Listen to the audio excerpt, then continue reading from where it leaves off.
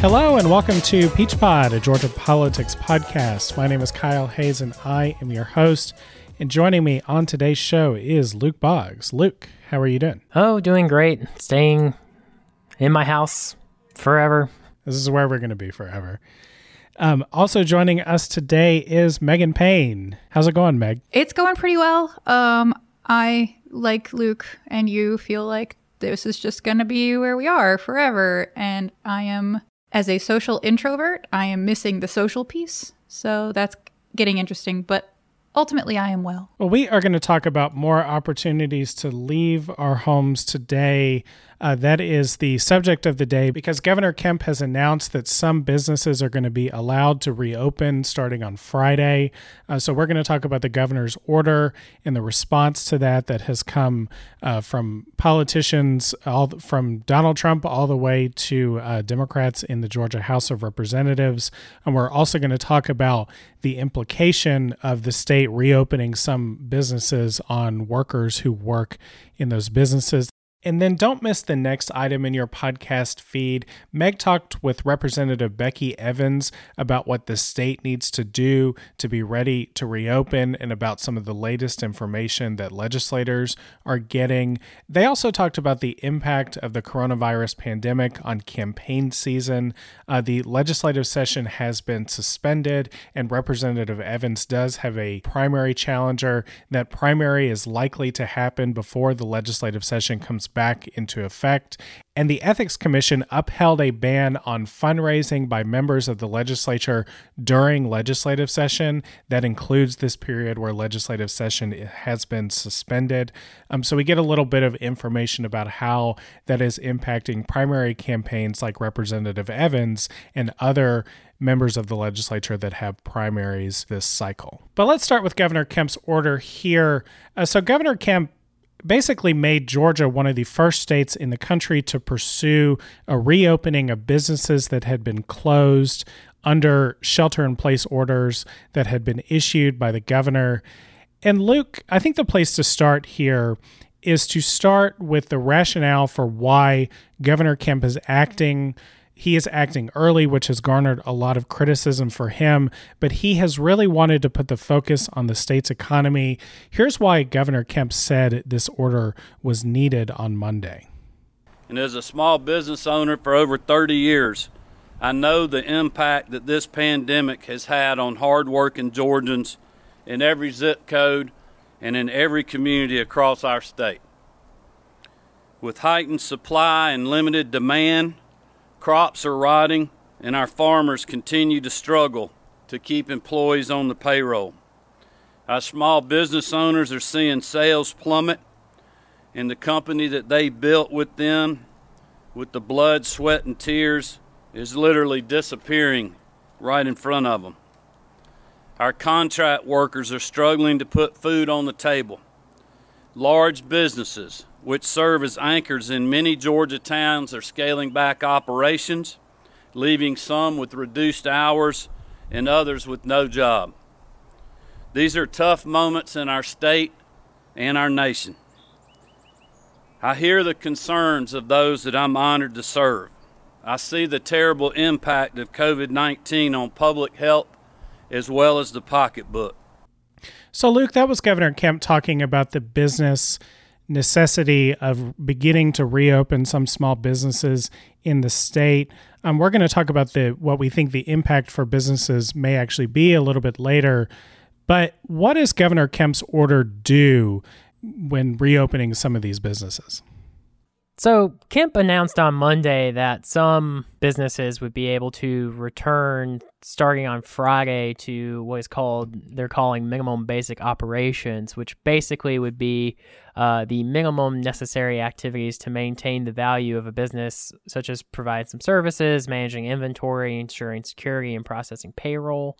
The businesses that are starting back up on Friday, which may be when you're hearing this or a little bit after, include gyms, fitness centers, bowling alleys, tattoo parlors, hair salons, and barbers. And starting on Monday, April 27th, some restaurants and movie theaters will be able to open back as well.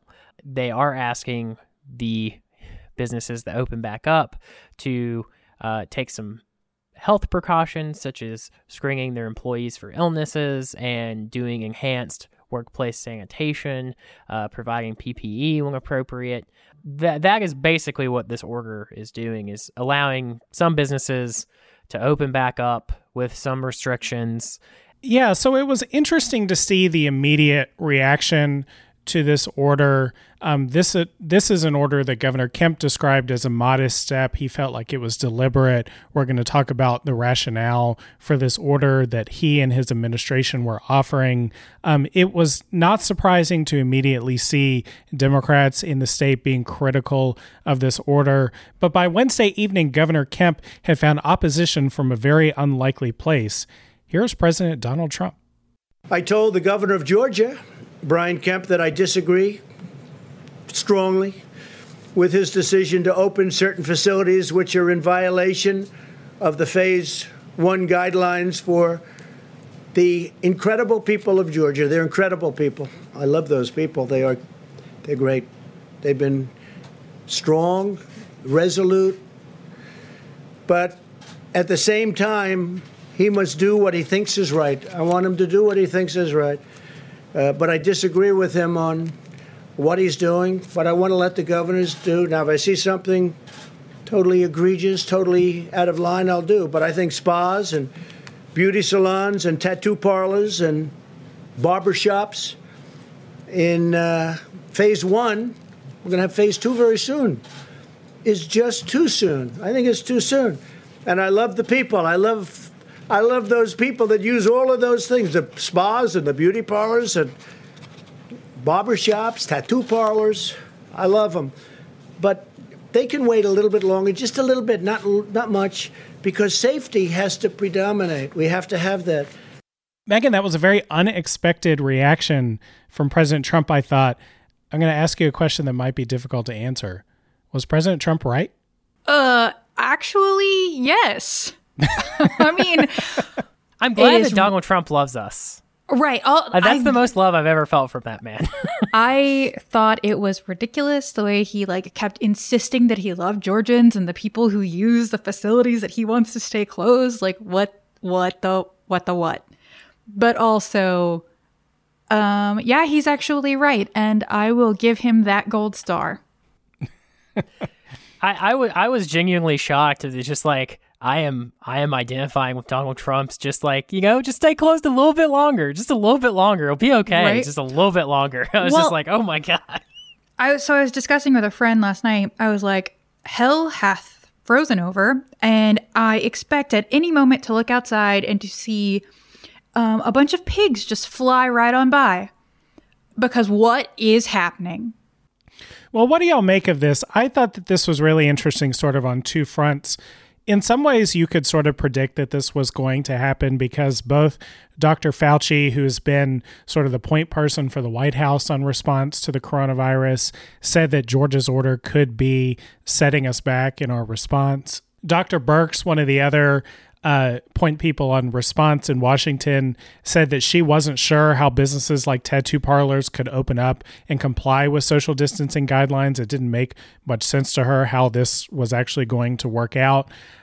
So one part of me believes that Trump is sort of being genuine about the concern here. He is a uniquely important figure for persuading high-profile Republican politicians to do what he wants them to do. Typically, we are decrying that sort of activity, but it seems to at least have been an attempt to be useful in this instance. The other thing that is at play here, though, is politics, and our listeners may remember that President Trump wanted Doug Collins to be the nominee for the Senate. Kelly Loeffler is the one who wound up being the nominee there, and one might reasonably wonder if there is a holdover of political tension there. Do you guys think that politics had any role to play here, or is he being a public health champion, President Trump? I don't think there's any politics here, and I'll tell you why.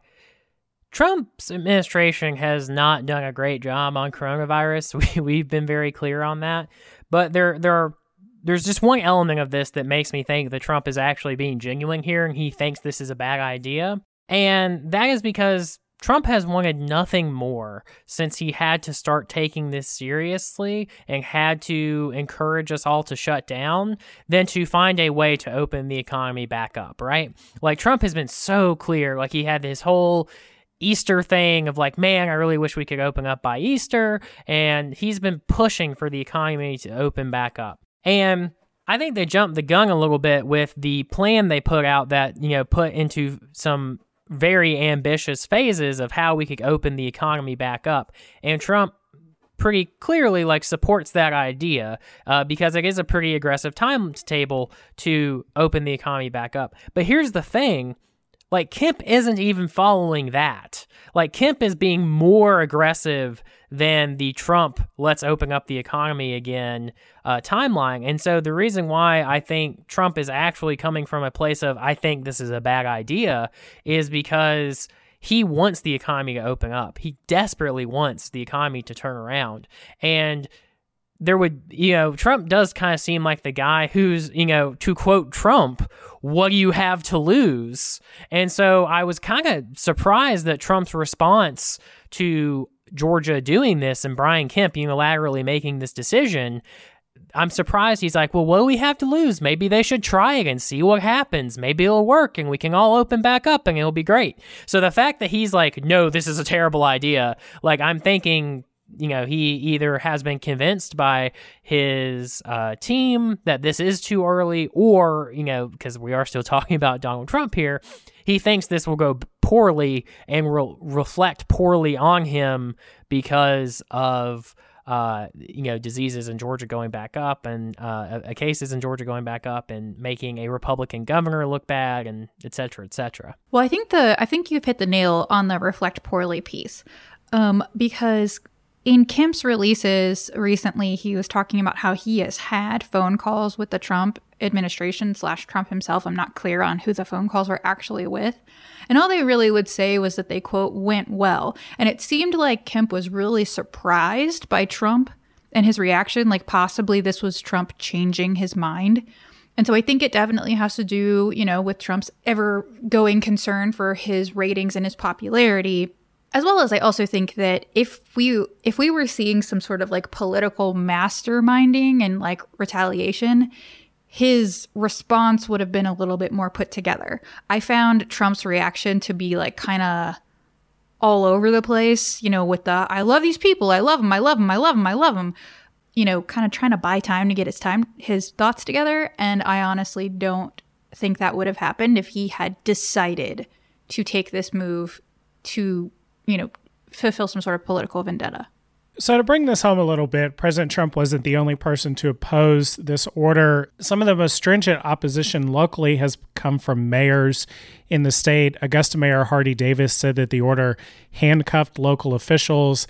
That's because local governments can't enforce stronger restrictions or keep closed some of the businesses that Kemp's order allows to reopen. The Atlanta mayor, Keisha Lance Bottoms, she said that she was going to use her pulpit to urge Georgians to stay home. You saw similar responses from Mayor Kelly Girtz in Athens, Mayor Van Johnson in Savannah, and Mayor Bo Duro down in Albany, one of the worst hotspots in the state. House Democrats also wrote a letter asking the governor to reverse this order.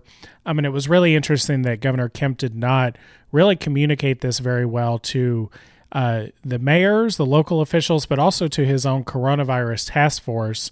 Bernice King, the co-chair of the Community Outreach Committee, a member of the task force, has actually threatened to quit the task force over the lack of communication there. So his rollout of this in terms of communication with local officials and stakeholders that are involved in this process seems to have been really poor.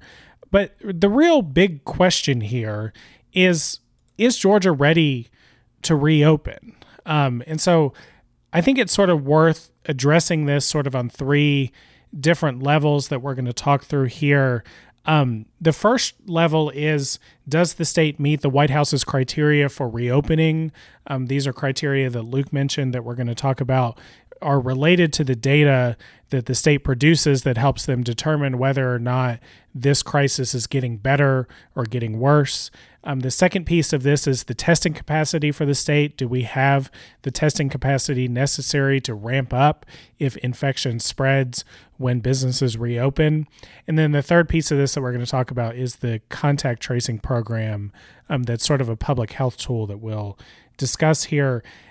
Megan, what do you think about whether or not the state has met the requirements laid out by the White House, the federal guidelines that are out there that would suggest that beginning even a modest process of reopening is a good idea?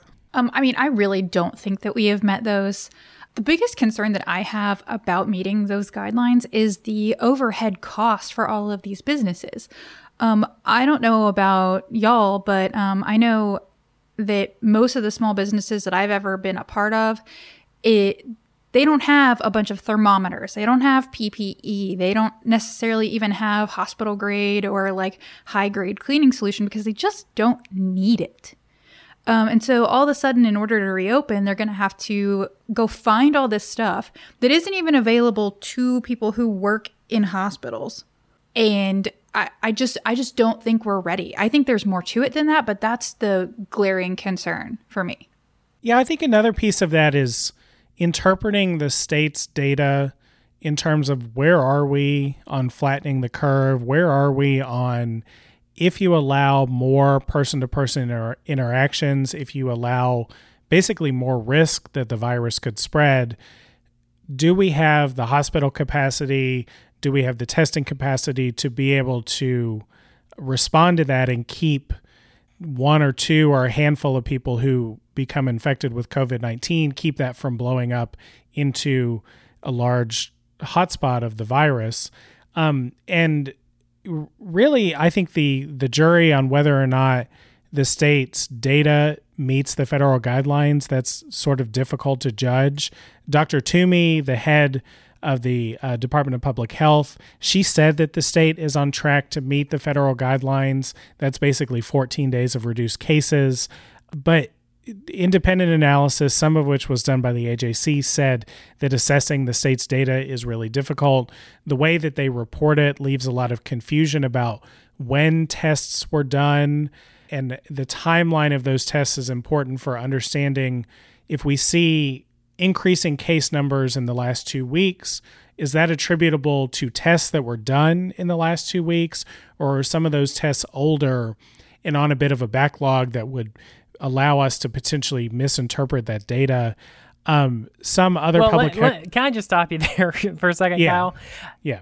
The fact that there is not a clear answer, and the fact that it is so hard to get a clear idea of what's going on, is to me a sign of why this is a bad idea, even if it is true. And there's a lot to talk about here, and there's a lot I would like to hit on, but it does really seem to me that Kemp is going alone on this. I think this comes back to a really simple thing, which is, I think this is ideological. I think Kemp thinks that what we're doing right now is worse than the alternative of having us go back to work and having people be at threat of getting the disease and having more cases. The, epitomist debate that was in the news a couple weeks ago, the cure being worse than the problem it's trying to solve. I firmly disagree with this view, but I really think that is what this is coming from, because with the data being this muddled, if this was something that Kemp cared about, if Kemp cared about the data and wanted to be in line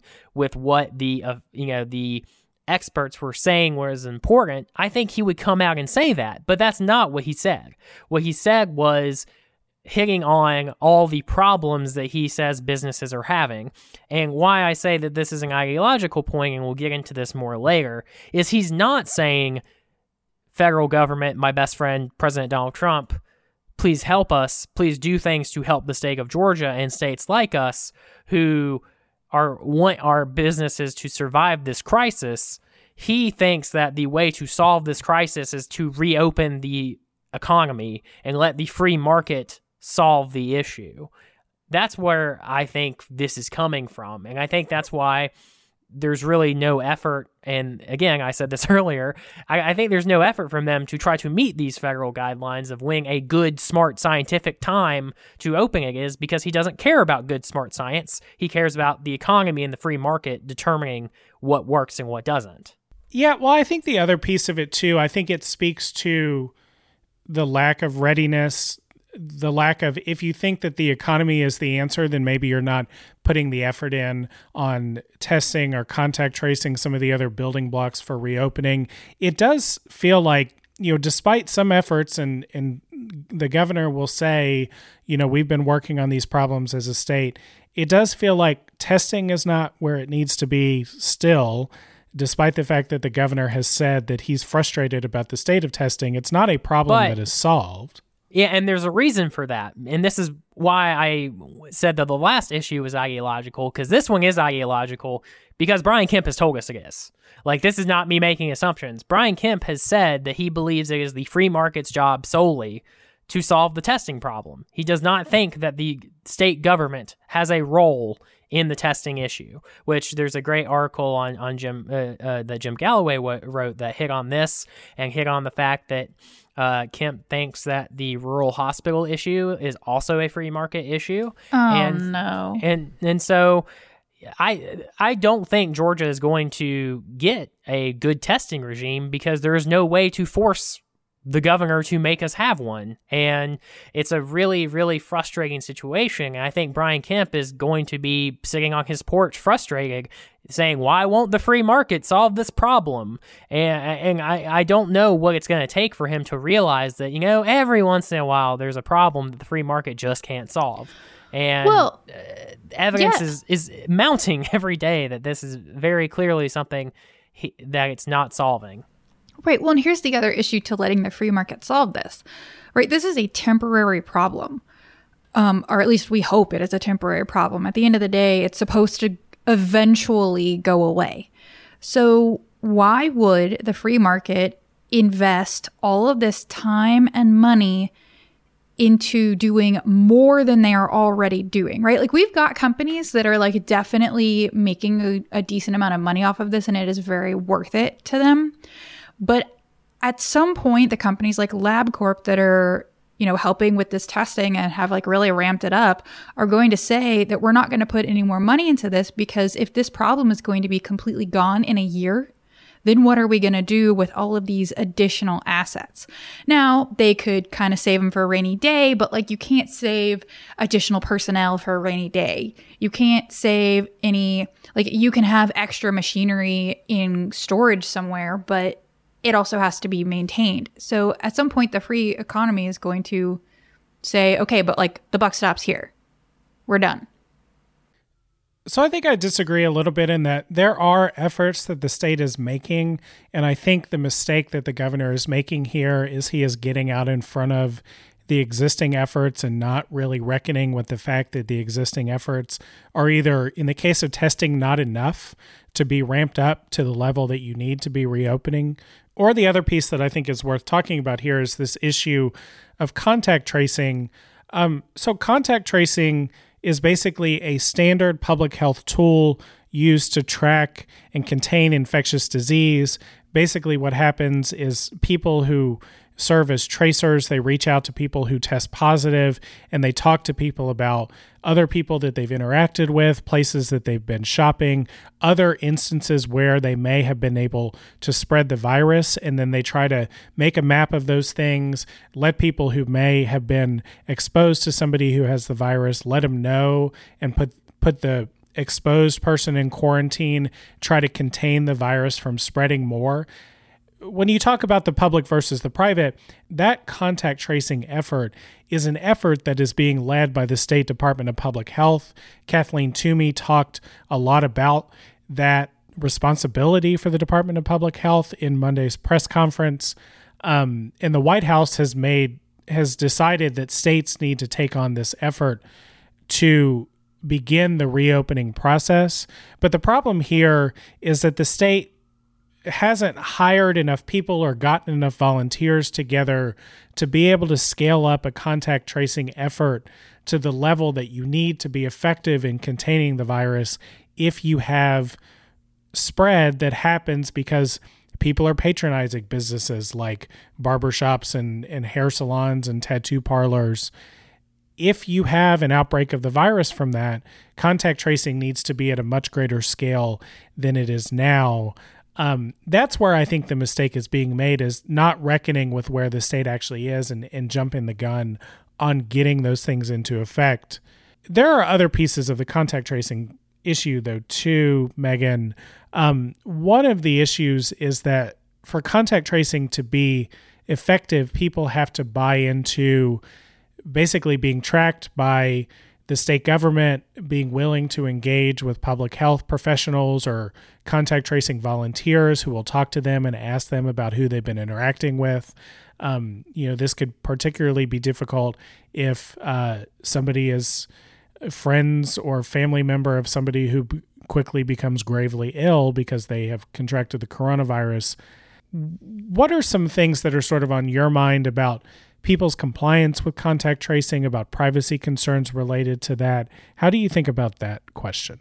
That's a great question, Kyle. I'm kind of two minds on this issue. And I'll just go ahead and say that I'm of like a kind of human, compassionate mind, and then I'm of a technical mind.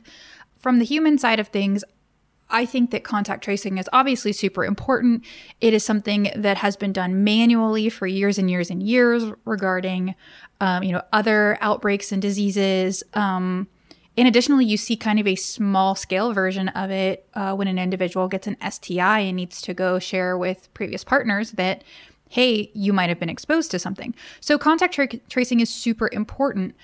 And I think we definitely need to do it. That said, my tech mind basically goes to this place of, but the way we're doing it, the way that is being proposed to do it, isn't very private. It's not a great method. So let me just get this out of the way by saying that I think we need to use the technology that we have the best way we can, which means that we're probably going to have to lose some freedoms, at least temporarily, in order to make this truly efficient.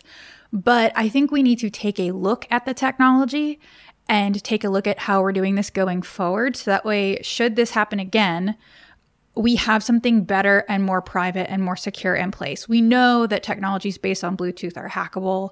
And we also know that the hackability, if you will, of Bluetooth largely depends on manufacturers. So with so many people having different cell phone providers and things like that, and I don't mean network, I mean like the actual hardware, you have different levels of security and different types of Bluetooth in use, as well as then what is happening with the data on the back end. I know we're getting some assurances from Apple and Google that the data remains private and those sorts of things, but there is a major mistrust of those companies. And so I think we need some more regulations in place, some more laws in place, some things to truly make Americans, as well as, citizens in other countries, feel safe allowing themselves to be tracked like that. Well, and it's worth clarifying. I think there's sort of two distinct contact tracing efforts that are going on. The first is the effort that is being pursued by the State Department of Public Health. That involves people doing this in a more manual way by being volunteers who do these interviews. The data Which, from... as a quick note, the film Pandemic actually has an excellent example of how contact tracing works, and a very high-tech version of it, but just the general principles of it. So if you're interested. Yeah. And it's a great movie overall, but... definitely great quarantine watching. Yes. I'm sure. Nope, not watching it. It's good. No, too real. Yeah, I think it's probably too real for me too right now. The other piece of that sort of manual state-led effort is that the contact tracer volunteers will be sort of uploading this data onto an app that the state is beginning to roll out, but has not really rolled out or used yet. So there are like technical challenges there. That's sort of one piece, which is the one the state is trying to pursue right now. The other piece is this effort being led by Google and Apple that would be a more passive contact tracing method that would use Bluetooth radars in phones to sort of make a map of interactions. And then if people opt into this more automated system, you could do contact tracing that way when people are identified to have had the virus. That is one that is not really ready yet. I don't think that is factored into the governor's considerations as he reopens businesses, but it is, potentially a method that could be used further down the line, particularly if you had a resurgence of the virus in the fall. For sure. And I definitely appreciate the clarification because you're right. They are very different. At the end of the day, though, I believe the privacy concern, if not the Bluetooth concern, is the same for both versions and for even a super manual version of contact tracing. What happens to that data when this is over? And also, if you're really concerned about it, some people might wonder, well, if I'm listed in that data as somebody who carried this disease and potentially spread it, how will that affect me going forward if that were to leak? So I kind of come at this from a different perspective, being a fan of history and, reading a lot about the Spanish flu and listening to a lot of podcasts about it too. Like, contact tracing is really old. It's a thing that's been around for a really long time. Is it somewhat invading people's privacy? Yes, but I would rather not die from the coronavirus. And so I would, prefer to have a heads up if I encountered someone that had it, and be made aware of that. And so I think, the scale of liberty and privacy, I think this is probably somewhere in the middle where that equation comes off in the right direction, where this is something you should do. I'm far, far more skeptical of any automated system, especially one by private business. But the state employees going around and talking to people, I think that's going to be fine. I doubt there will be any severe negative consequences of that. The funny thing about what you said, Megan, is you were worried about the negative consequences for people who have had the disease and survived it. I actually think they might be in a better situation because those might be the people that have antibodies and can't get it again. So we might end up in a regime where you would want to be someone who is known as a survivor of coronavirus. But again, I'm just going to come back to the point that I've been making for this whole Is Georgia Ready segment. The answer is no, because even if, let's imagine Brian Kemp was like, we're going to put a bunch of money behind this. We have the money to do it, and we're going to hire, 3,000 people to do this, which is significantly more than the numbers I've heard of how many we probably need, and definitely way less than the number of people we're actually going to hire. It takes time to train those people. You don't just say, I'm going to be a contact tracer, and you just know how to do it, and you know how to do it perfectly. It takes time to train those people, to get them connected to the network, to come up with how this is going to work. And we're just rushing this. And again, when we get to the next section, I'm going to say why I think we're rushing it, but we are very obviously rushing this. Well, yeah. And Luke, so, I think we all agree that the state is taking on a lot of risk by moving right now. The reason that the governor feels comfortable adopting a little bit of risk is that he wants to see conditions improve for businesses, for customers to return, for businesses to be making money, and for people to be going to work again. I'm just going to note that I think everything you just said is BS, but okay. Well, you said that is actually my question. Wants. Well, that's what you said. What Kemp wants. Is it going to happen? That's what Kemp is saying. I don't think that's what he wants. Well, then what do you think? Because, he has really been most passionate when he talks about two things. When he talks about the impact of this on businesses and the impact of this on religious services. What are you thinking if you think that his passion for that is sort of not genuine? So I don't know Brian Kemp's heart. I'm not going to pretend I do. But I think if he really cared about businesses, and I think he does care about businesses. Now, does he care about the people working for those businesses? No. But corporations are people, my friends. What I think he is concerned about is the state's economy and the budget implications for the state of Georgia by not finding ways to release the intense budget pressures that we are now under. And these are not, I mean, a lot of this is not Brian Kemp's fault, and a lot of it is not anyone's fault. It's just, this is what happens when you have a disease. And this is, again, comes back to my ideology point. Brian Kemp does not believe that the government has a role. Or if he does, it's a very, very small, very specific role.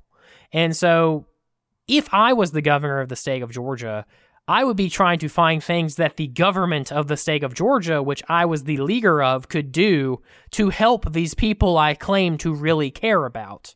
So if I really cared about businesses, I would be finding ambitious ways to help those businesses in this time of need through government programs, through trying to figure out something we could do to keep these businesses alive while doing the medically responsible thing.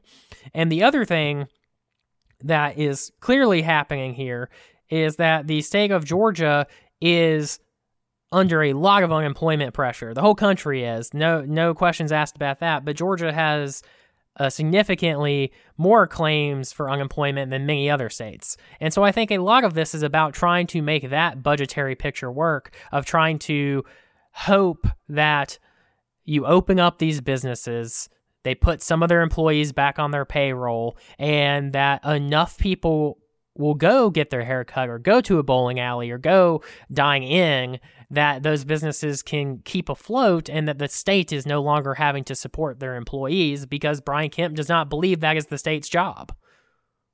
We broke Kyle. I broke you. Yeah, I'm trying to figure out where to go here. Well, okay, so I have a question for you, Kyle, and you can ignore this question and say what you were about to say if you think that would be a better path.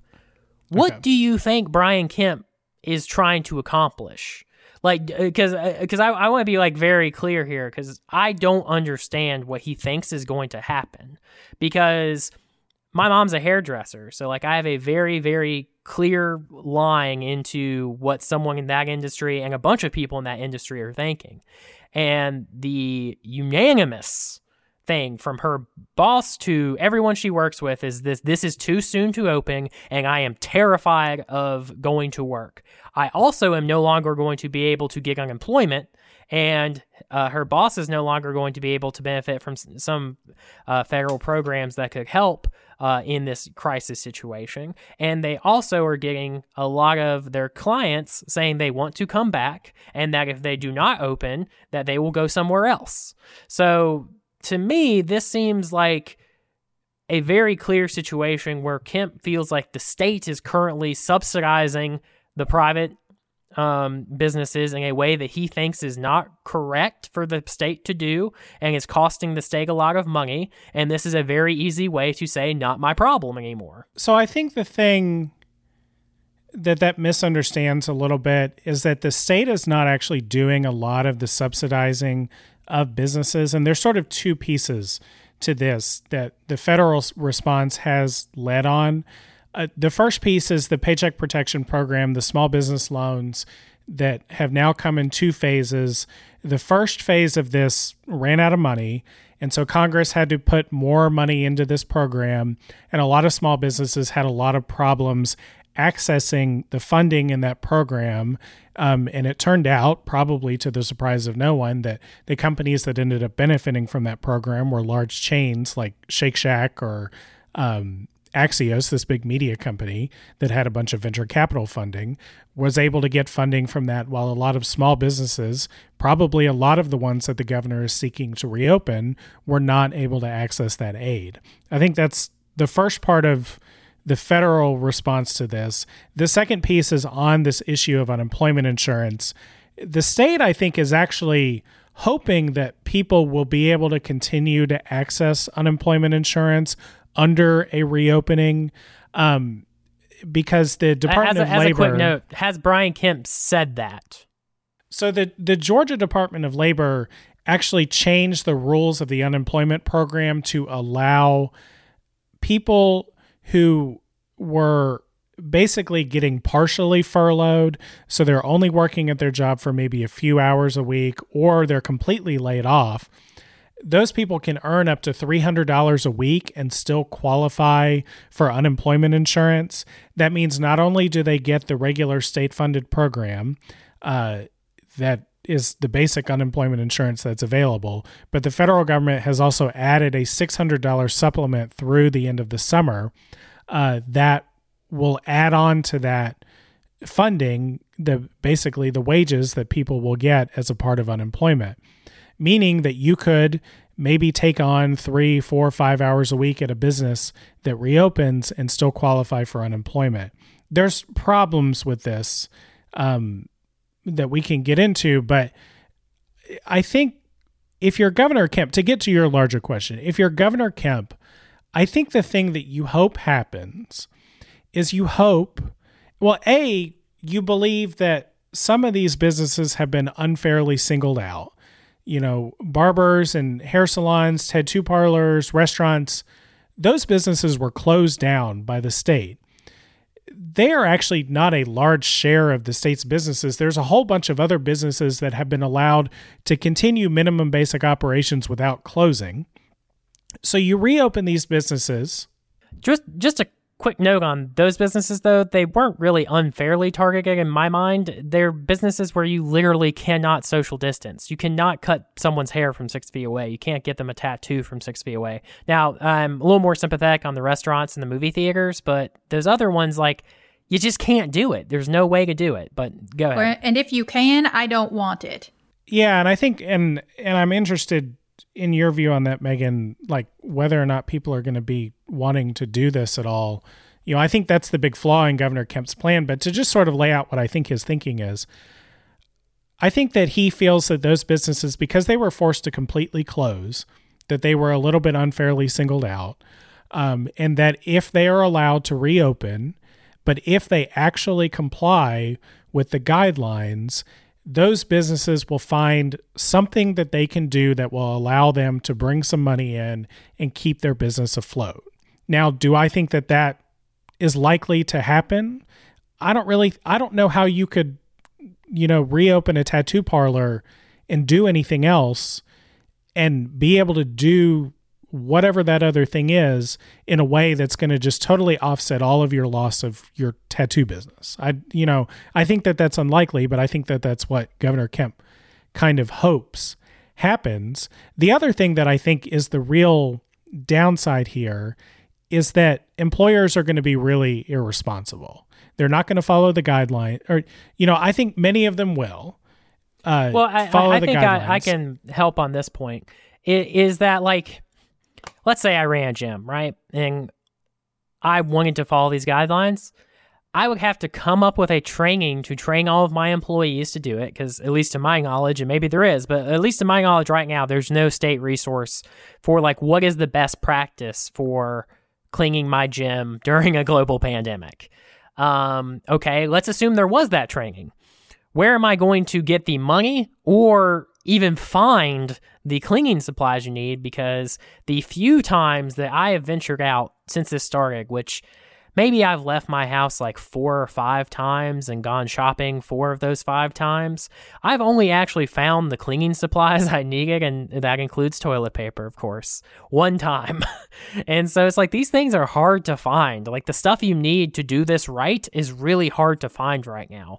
So I think that's a huge problem with this. I generally think people try to do the right thing and that people are coming from a good place. I think the businesses who are opening will not know how to do this right. And it's not their fault, because this is a problem that's way above their pay grade. Yeah, Luke, I think that is the challenge. Do businesses have the resources that they need to comply with this order? Do they even feel communicated with? Because in the press right after this announcement, a lot of businesses were saying that they were not ready to reopen. They were unsure about what the guidelines were going to be and how they could comply with them. The other piece of this question for businesses, though, is, are they even, is reopening going to do anything good for them from a business perspective? Are they going to have customers coming to them to use their services, buy their products? Megan, would some businesses be better off to just stay closed for lack of customers?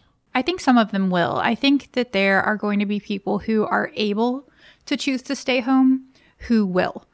I think we're already kind of seeing an example of what this will look like with the number of people who are going and dining out. Restaurants are saying that even with the ability to provide food via DoorDash and Grubhub and Postmates and just have people come to do curbside pickup or walk-in pickup or whatever, they're still seeing less business. And so I think we'll see kind of a trend similar to that continue, just with people electing to prepare their own food and to not get out and about, especially with things being so unknown and Georgia probably not really being ready to reopen. But the other thing that I will say, and this is just kind of an amusing, something that I think about that amuses me, is can you imagine trying to get some of these services at a distance? Like if there were a way to get a tattoo or get a haircut or have your nails done from 6 feet away,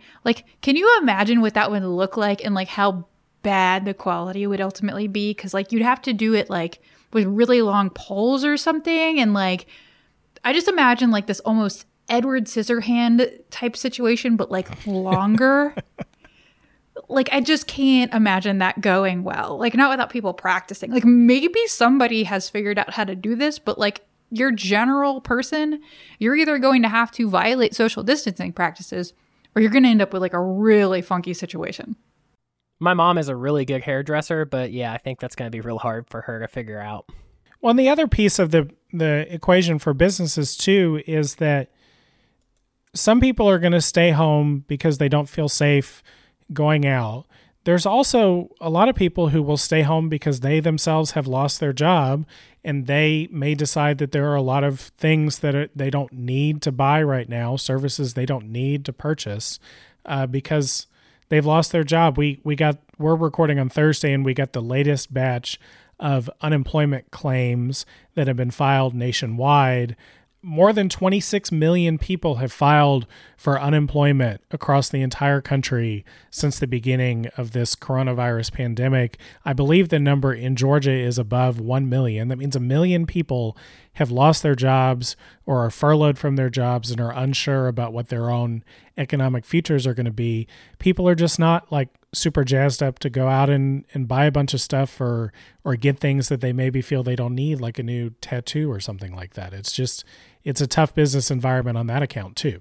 Exactly. Well, and I can tell you from my own experience, I am in a really fortunate position that I have not lost my job. I've been able to just pick things up and continue working from home, just like a pretty normal day. But I am still cutting back on any extra spending because we don't know what this is going to look like months down the road. Things could change for people whose situations are stable now, just depending on how the economy does. And so I'm, tightening my belt just like everyone else who doesn't have income right now, just to kind of save for a rainy day that could come in a few months. So to close this out here, and then we want to hear from Representative Becky Evans, who Megan talked to. A lot of this is also going to become fodder for the campaign trail. There's a chance that Democrats could take back the Georgia House of Representatives in the elections this November. Brian Kemp is probably much of the 2022 campaign for his reelection is going to be based on how he handled this crisis. What are y'all's thoughts on the political implications of this for the governor or for the Republican stranglehold on state government at large? Luke, what do you think about how the politics will shake out? Well, first, I really hope you're right, and that will be what Kemp's election is on. Just not even for partisan, like I think it would be good for Democrats. Just I would be so relieved if the political news cycle would slow down so much that we literally would be talking about something that happened 2 years ago. Because I feel like we're constantly talking about things that happened like 30 seconds ago and then having to reel from the next new terrible or surprising thing that happened. So just a note for that would be great. The other thing I want to say on this is part of the reason I've been very hard on Kemp is that I just don't feel like there's a lot of coordinating going on with other parts of government, that I don't feel like he's using the position of governor in the most aggressive, appropriate way so that he could have had a better handle on this situation and had a better handle on trying to do what would help the state the most, right? And so I think from that situation there will be some political consequences to that. And I think that's true because by comparison, Kemp is doing less than Trump is and thinks the government has a smaller role than Trump even does to handle this situation. And I don't think people are thinking very politically right now. I have a disease of, an affliction of being political, and so I'm seeing it through that lens, but I don't think most people are. But kind of hitting Megan's point of like not knowing what the future holds, I hope that at some point people will look at it from that perspective, just so that there's a clarity that this crisis gives everyone into like what the choice they are making when they vote for Republicans like Brian Kemp, even compared to Republicans like Charlie Baker in Massachusetts, who people have said is doing a really good job compared to the Stacey Abramses of the world or the Joe Bidens when it comes to the presidential election. So I think there will potentially be long-lasting consequences to this, and not just if the news cycle slows down, but because we're not going to be out of the woods of this thing. And even, let's say, the best-case scenario where this doesn't come back in the fall or we have herd immunity or vaccine, one of those potential very good scenarios happens. And the economic part of this crisis will be very long-lasting and very continuing. And I just don't have a lot of faith that Kemp is going to do a lot to make that situation better. And so I think that is the political risk that he feels both for his party in the upcoming November elections, but also 2 years from now when he's running for re-election, is I don't see him using the office of governor in a positive way to bolster people's opinions of how he handled this crisis.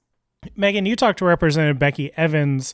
She has a primary challenger, but she may end up being a part of the class of Democratic House candidates that tries to take the majority away from Republicans in the fall. What are your thoughts on how this issue will be aired out on the campaign trail this year? That's a great question. Representative Evans and I didn't talk about that specifically, so I definitely can't speak for her or really any other representative. But just from my own perspective, I think that Medicare for all will definitely be a hot topic item. I know Representative Evans definitely mentioned it. And I think this is going to bring to light a lot of the things that Democrats have been trying to push for a long time.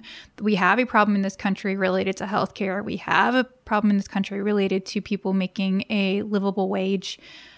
We have a problem in this country with discrimination.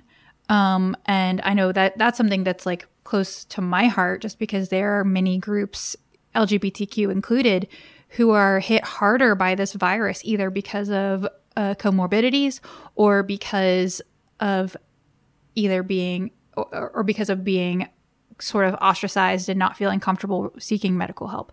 So I think that a lot of those things will be brought up in the context of COVID-19, which will kind of hopefully shed a different light on it, rather than this kind of idea that I feel like Democrats are having to prove that it is the right thing to do and have it be based solely on that and numbers, rather than being able to apply it to experience. All right. Well, I think that is a good place to close for today. Again, don't miss that interview with Megan and Representative Becky Evans. That's going to be the next item in your podcast feed. We were going to run it at the end of this conversation, but as y'all can see, we had a lot to say about this, so we decided to run it as a separate episode. So be sure to check that one out. For now, we are going to leave that there, and we will talk to you again soon. That's our show for today. If you like what you heard, subscribe to Peach Pod. Thanks as always to our fantastic interns, Olivia Bauer, Peyton Childers, and Kelly Dobso for their help researching this episode. Until next time, take care, y'all.